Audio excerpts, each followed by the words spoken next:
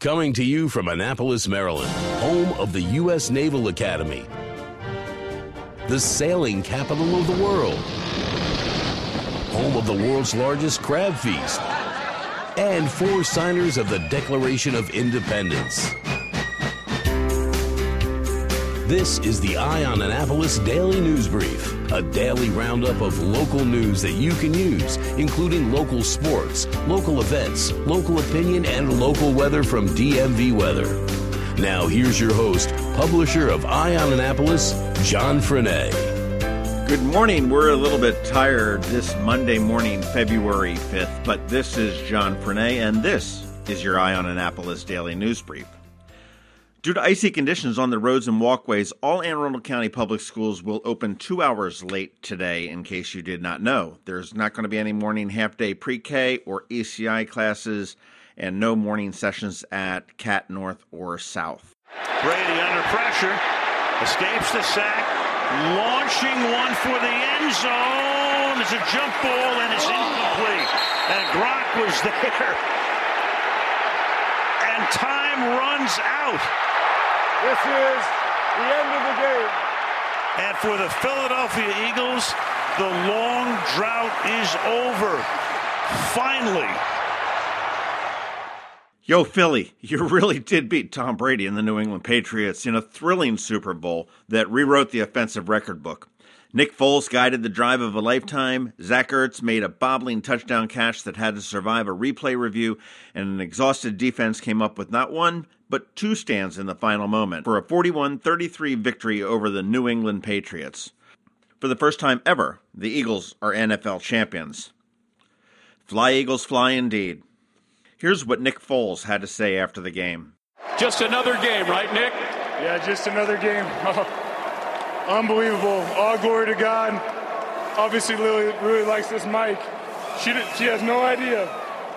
It didn't seem like the game, the nerves, the pressure matched up against Brady bothered you. What was going on inside you?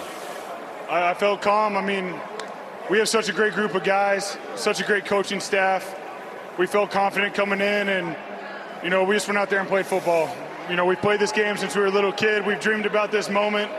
There's plenty of kids watching this game right now dreaming about this moment. Someday we'll be here. And to be here with my daughter, my wife, my family, my teammates, this city, we're very blessed. Super Bowl MVP, Nick Foles. Congratulations, Philadelphia. Well deserved. But what's a Super Bowl without commercials? It was really kind of weak this year, I thought. There was nothing that jumped out as outstanding, possibly the Alexa commercial with Jeff Bezos. But boy, if you needed to vote for the worst, Ram trucks built to serve. Honestly, who thinks using Martin Luther King Jr.'s voice to posthumously sell trucks is a good idea? Let's just say that Twitter was not kind.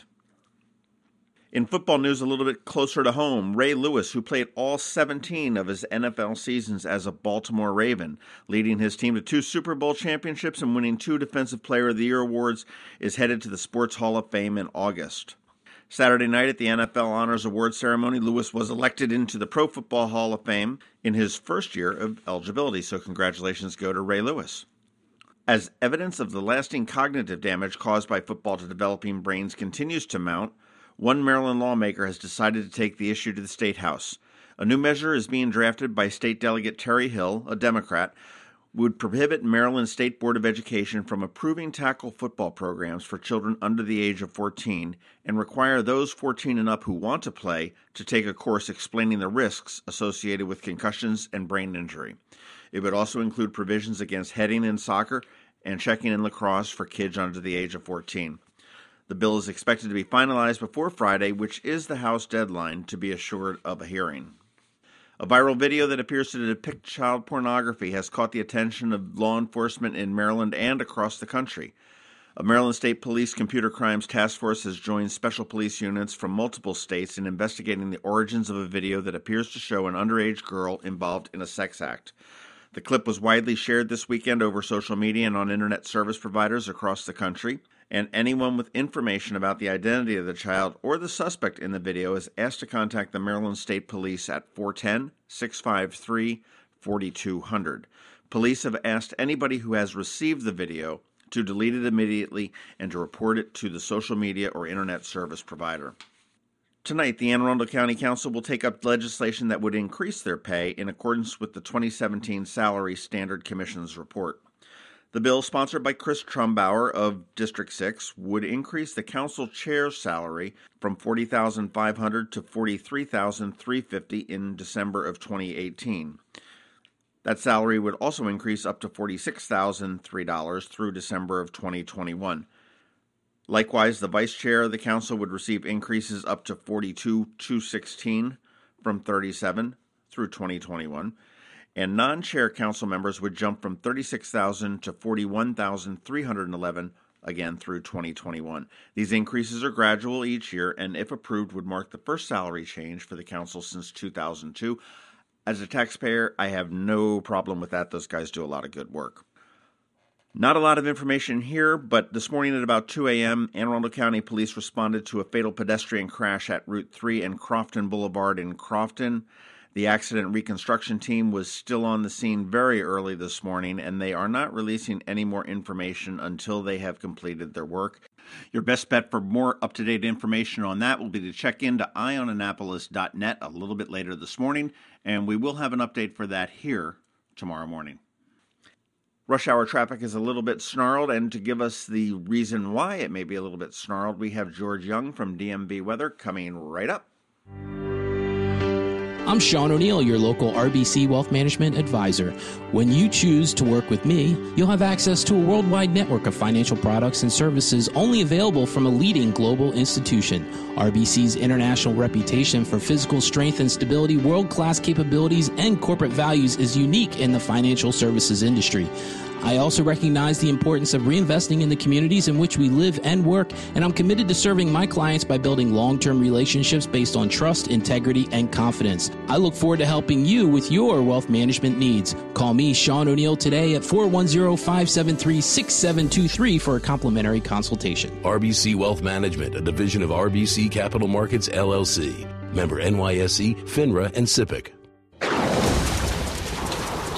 This is Maryland. The weather can be nearly unpredictable.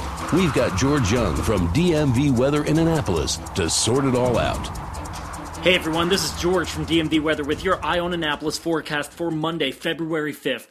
After a sloppy storm yesterday, we got a cold and windy day in the Annapolis area and all of Anne Arundel County today, with temps only in the 30s and winds 10 to 20 with gusts between 30 and 40 miles per hour, up through about 6 p.m. tonight. Conditions will then settle down for a near normal day on Tuesday with temps in the 40s, but then the forecast gets slightly interesting and a little more frustrating yet again as another storm approaches from the south, and we might see another shot of disruptive early morning winter weather on Wednesday morning in the form of snow, sleet, and or freezing rain between approximately 12 a.m. and 10 a.m. before temps warm up during the day and all remaining precipitation changes over to all rain. Once that clears out late on Wednesday, we'll likely have a couple of sunny but cold days in the 30s to end the week before yet another system moves through over the weekend with what will likely be more rain. The clock is definitely ticking on winter, but more cold is expected in the February 14th through 21st timeframe, so we'll just have to be patient and hope the second half of February brings that one good snowstorm we're all looking for in and around Annapolis. Okay, that's it for us today. Make sure you download our free weather app in the Apple App Store or Google Play Store on all of your devices by searching for DCMDVA Weather, and also follow us on our website at dmvweather.com or on Twitter or Facebook so you can always stay weather informed. This is George Young of DMV Weather with your Annapolis forecast. Stay warm out there, and remember, whatever the weather outside, have fun and be safe. Podcasting is growing, and since we launched the Eye on Annapolis Daily News Brief in September 2017, we've seen an incredible response with more than 10,000 subscribers. We publish every Monday through Friday at 7 a.m., and our subscribers are listening to the DNB in their homes, in their cars, in their offices, during their workouts, and virtually anywhere on demand. They are finding us wherever podcast or audio happens, including Apple Podcasts, Spotify, Amazon Echo, and Google Play. If you're interested in tapping into this growing market in an incredibly affordable way, why not consider sponsoring the Eye on Annapolis Daily News Brief? You can sponsor a single episode, a week, or a full month for a lot less than you might imagine. Intrigued? Shoot us an email. The email address is info@ionannapolis.net. Let's see if it makes sense for you. Thanks for listening to the Ion Annapolis Daily News Brief. If you like what you heard, make sure to tell your friends and colleagues about it. And also tell them about our website, ionannapolis.net, where you can find much more.